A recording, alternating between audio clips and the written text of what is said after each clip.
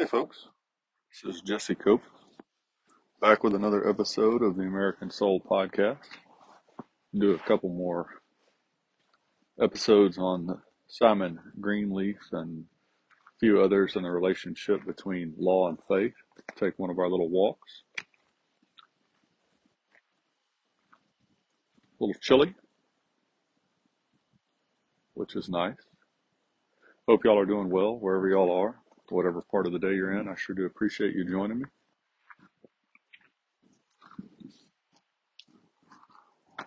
And for those of y'all that continue to share the podcast, for those of y'all that have joined over on Patreon, and are financially supporting the podcast, I'm incredibly grateful for that, for your time.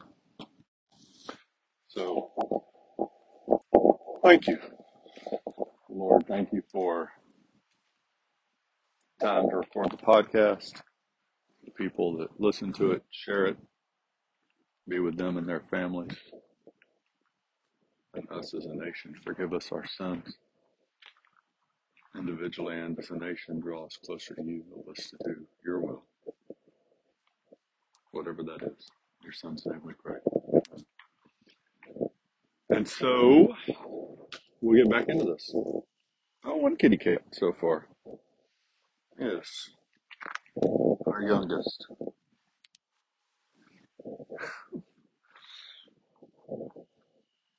Let me see. Where were we? So, oh, and there's the puppy dog. Three-legged wolf has come out as well. This is from Simon Greenleaf. Just a little real quick recap. He was one of our really preeminent early lawyers and succeeded Joseph Story, one of the people really credited with the rise of Harvard Law School. And wrote a treatise on the law of evidence.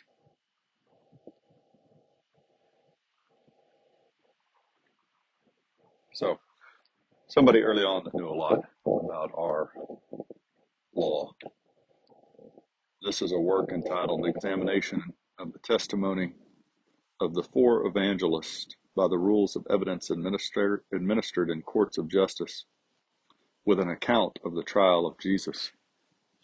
Simon Greenleaf stated, "The character they portrayed is perfect. It is the character of a sinless being, one supremely wise and supremely good. The doctrines and precepts of Jesus are in strict accordance with the attributes of God, agreeable to the most exalted ideas which we can form of them from reason or revelation. They are strictly adapted to the capacities of mankind, and yet are delivered with a simplicity wholly divine. He spake as never man spake.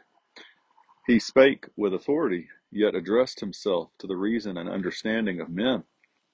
And he spake with wisdom, which men could neither gainsay nor resist." So I read these yesterday and today just to kind of give you a background on the guy, his faith and his opinions of the faith. And so we're going to read just kind of keep going through. The religion of Jesus Christ aims at nothing less than the utter overthrow of all other systems of religion in the world, denouncing them as inadequate to the wants of man, false in their foundations, and dangerous in their tendency. It not only solicits the grave attention of all to whom its doctrines are presented, but it demands their cordial belief as a matter of vital concernment. These are no ordinary claims, and it seems hardly possible for a rational being to regard them with even a subdued interest, much less to treat them with mere indifference and contempt. If not true, they are little else than the pretensions of a bold impostor, which, not satisfied with having already enslaved millions of the human race, seeks to continue its encroachments upon human liberty, until all nations shall be subjugated under its iron rule. But if they are well founded and just, they can be no less than the high requirements of heaven addressed by the voice of God to the reason and understanding of man, concerning things deeply affecting his relations to his sovereign and essential to the formation of his character and the course of his destiny, both for this life and for the life to come. So you get this idea that these people involved early on in our lawmaking and the setup of our systems had a really deep faith in God and Jesus Christ and understood that it was the one true faith because God was the only true God, the Father of Jesus Christ, the Son, and the Holy Spirit. And it's important to have that understanding of these opinions of just the overwhelming majority at our founding, particularly the people involved in law, because it shows so blatantly and clearly that the idea of separation of church and state, whereby we're told today that our founders intended this to be a completely secular nation and you could go off and practice your religion in a closet somewhere, but it had no role in public life or institutions. And even the ideas that we hear from people we consider pretty conservative and pretty decent leaders over the past, say, 50 years plus, give or take, they bought into this because the Supreme Court said it, and so it must be true. Well, what we've done, whether we realize it or not, is we've taken the position of God and given it to men in the state, whether it's the Supreme Court or the government in general. And that was not the position of our founders and really wasn't the position of our leaders until recently. And so this, you look at one of these like Simon Greenleaf, you look at how important, notable he was in the development of law and in the rise of what used to be one of our really preeminent schools in law, Harvard. And you see his faith, and you look at Joseph's story in this case also, and you see that the similarities there. You look at members that were on the Supreme Court and their similar comments. You go back, for example, you see from Chief Justice Fuller of the Supreme Court. He is the highest authority in our courts talking about Simon Greenleaf. And so this idea that there's no relationship in the United States between law and Christianity is modern and completely untrue. And so there's a couple other quotes, and this comes to mind, although I don't have it, but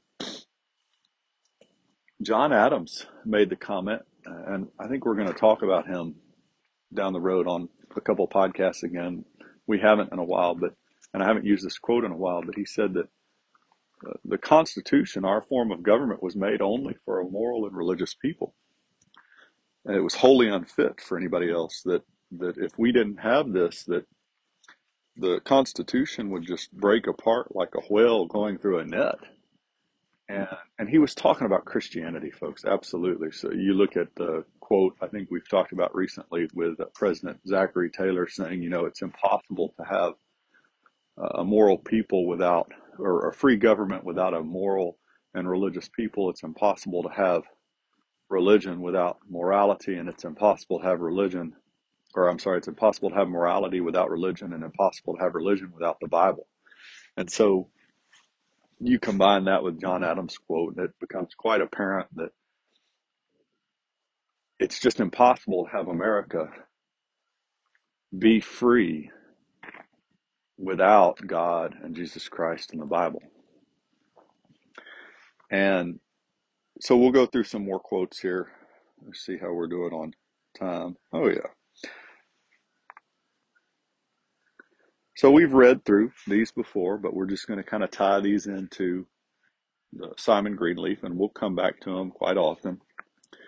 The Bible is the one supreme source of revelation of the meaning of life, the nature of God, and spiritual nature and needs of men. It is the only guide of life which really leads the spirit in the way of peace and salvation.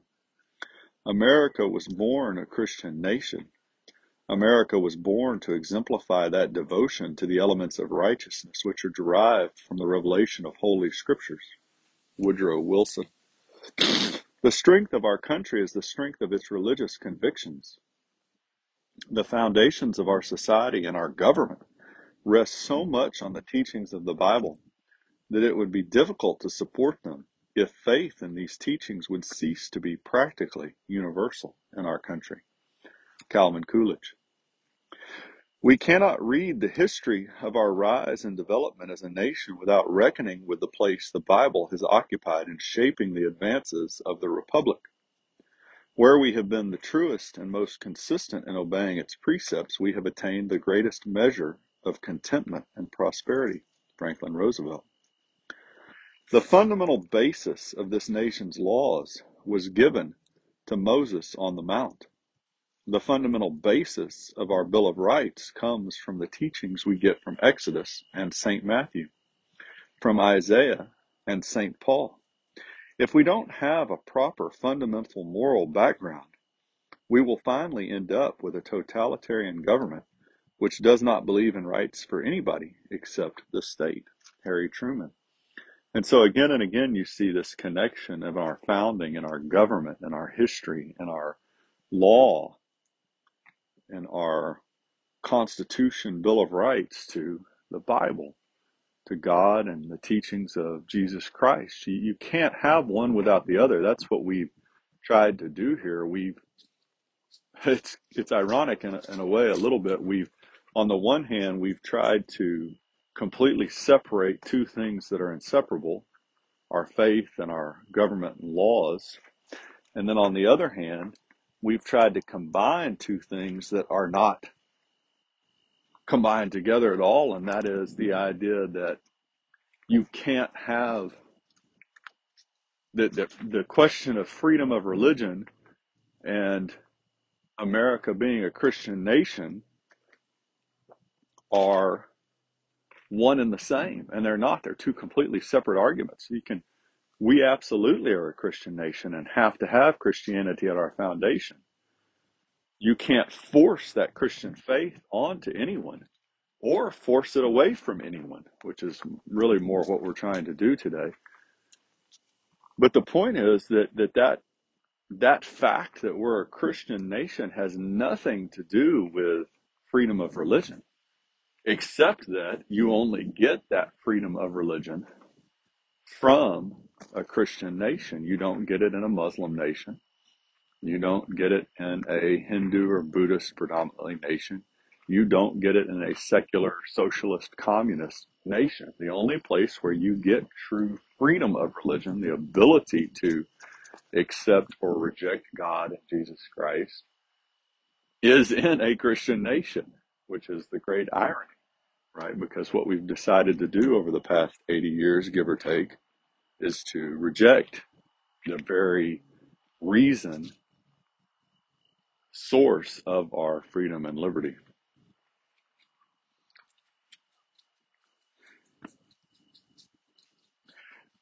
Just a couple things again about the law. And so just as a reminder, I try and throw this in pretty consistently throughout the year, most podcasts. Founders Bible, the Patriots Bible, and America's God and Country Encyclopedia of Quotes all phenomenal resources. I use them heavily. Um, you can go in and look at those resources. I would recommend them in every home. You can buy them online. You can go to a bookstore and order them. And they absolutely, without doubt, should be required primary textbook in every single classroom in every subject across the country. So, using both America's, actually using all three today. So, John Locke was the third most cited political authority in the founding era. And he made this comment: the law of nature stands as an eternal rule to all men, legislators as well as others. The rules that they, legislators, make for other men's actions must be conformable to the laws of nature, i.e., to the will of God. Human laws must be made according to the general laws of nature and without contradiction to any positive law of Scripture. Otherwise, they are ill made. And so we've talked about before what this laws of nature's God means. And it goes back to where the Declaration of Independence, laws of nature and of nature's God, it goes back to William Blackstone, who was the second most quoted authority by the founders. And this is his commentary on laws of nature, the law of revelation. Man, considered as a creature, must necessarily be subject to the laws of his creator, for he is entirely a dependent being. And consequently, as man depends absolutely upon his Maker for everything, it is necessary that he should, in all points, conform to his Maker's will. This will of his Maker is called the law of nature. This law of nature, being coeval, coexistent, with mankind and dictated by God himself, is of course superior in obligation to any other. It is binding over all the globe, in all countries, and at all times. No human laws are of any validity if contrary to this. The doctrines thus delivered we call the revealed of the divine law, and they are to be found only in the Holy Scriptures. Upon these two foundations, the law of nature and the law of revelation, depend all human laws. That is to say, no human laws should be suffered to contradict these. And so we've talked about that before, but that just kind of ties into Greenleaf and particularly the quote by Truman, but a couple of our presidential quotes, and that this law in our country has to be uh, subservient to all the laws we make have to be in line with the will of God from the Holy Scriptures, the Bible. And often you talk about, you hear people, or I'll get the comment, well, if they were so concerned about this being a Christian nation, why didn't, they state it more explicitly in the Constitution? And they, when you look at the Bill of Rights, all of those are in line with the Bible. I mean, that's the foundation, just like President Truman said, right? You go back to his, and he talks about the fundamental basis of our nation's laws was given to Moses on the Mount, the Ten Commandments. The fundamental basis for our Bill of Rights comes from the teachings we get from Exodus and Matthew, from Isaiah and St. Paul. So the Bible, right? And and the other thing is, it really was explicit at that time. People knew when they were talking in the Declaration of Independence, for example, when they made the comment, the laws of nature and of nature's God in the Declaration, people understood that that was referring to God the Father of Jesus Christ, the Son, and the Holy Spirit. They understood that was a reference to the Bible. And so that was a explicit comment in the Declaration. So we've got some more. I'm not sure we have enough for another whole podcast, so we may wrap it up there for this time and then come back to some of this stuff off and on and move on to the next thing. But And we do keep coming back, folks. And that's why one of the terms that you'll hear in education today and other places is spiral back, right? And and in a way, that really is just such a phenomenal tool. In the Marine Corps, we really called it muscle memory. It's the reason you did, or we used to do, route memorization or rote memorization in the multiplication tables and literature for English. You memorize this stuff so that it became secondhand, so that you knew it. And today we've got to get back to knowing these facts and tidbits about our history. Uh, Little things like this, the fact that that line from the Declaration was a direct reference to God and the Bible, and God's will in the Bible. So we'll come back to these things because it creates muscle memory. Sure do appreciate y'all joining me on the walk. God bless y'all. God bless your families. God bless America. We'll talk to y'all again real soon, folks. Looking forward to it.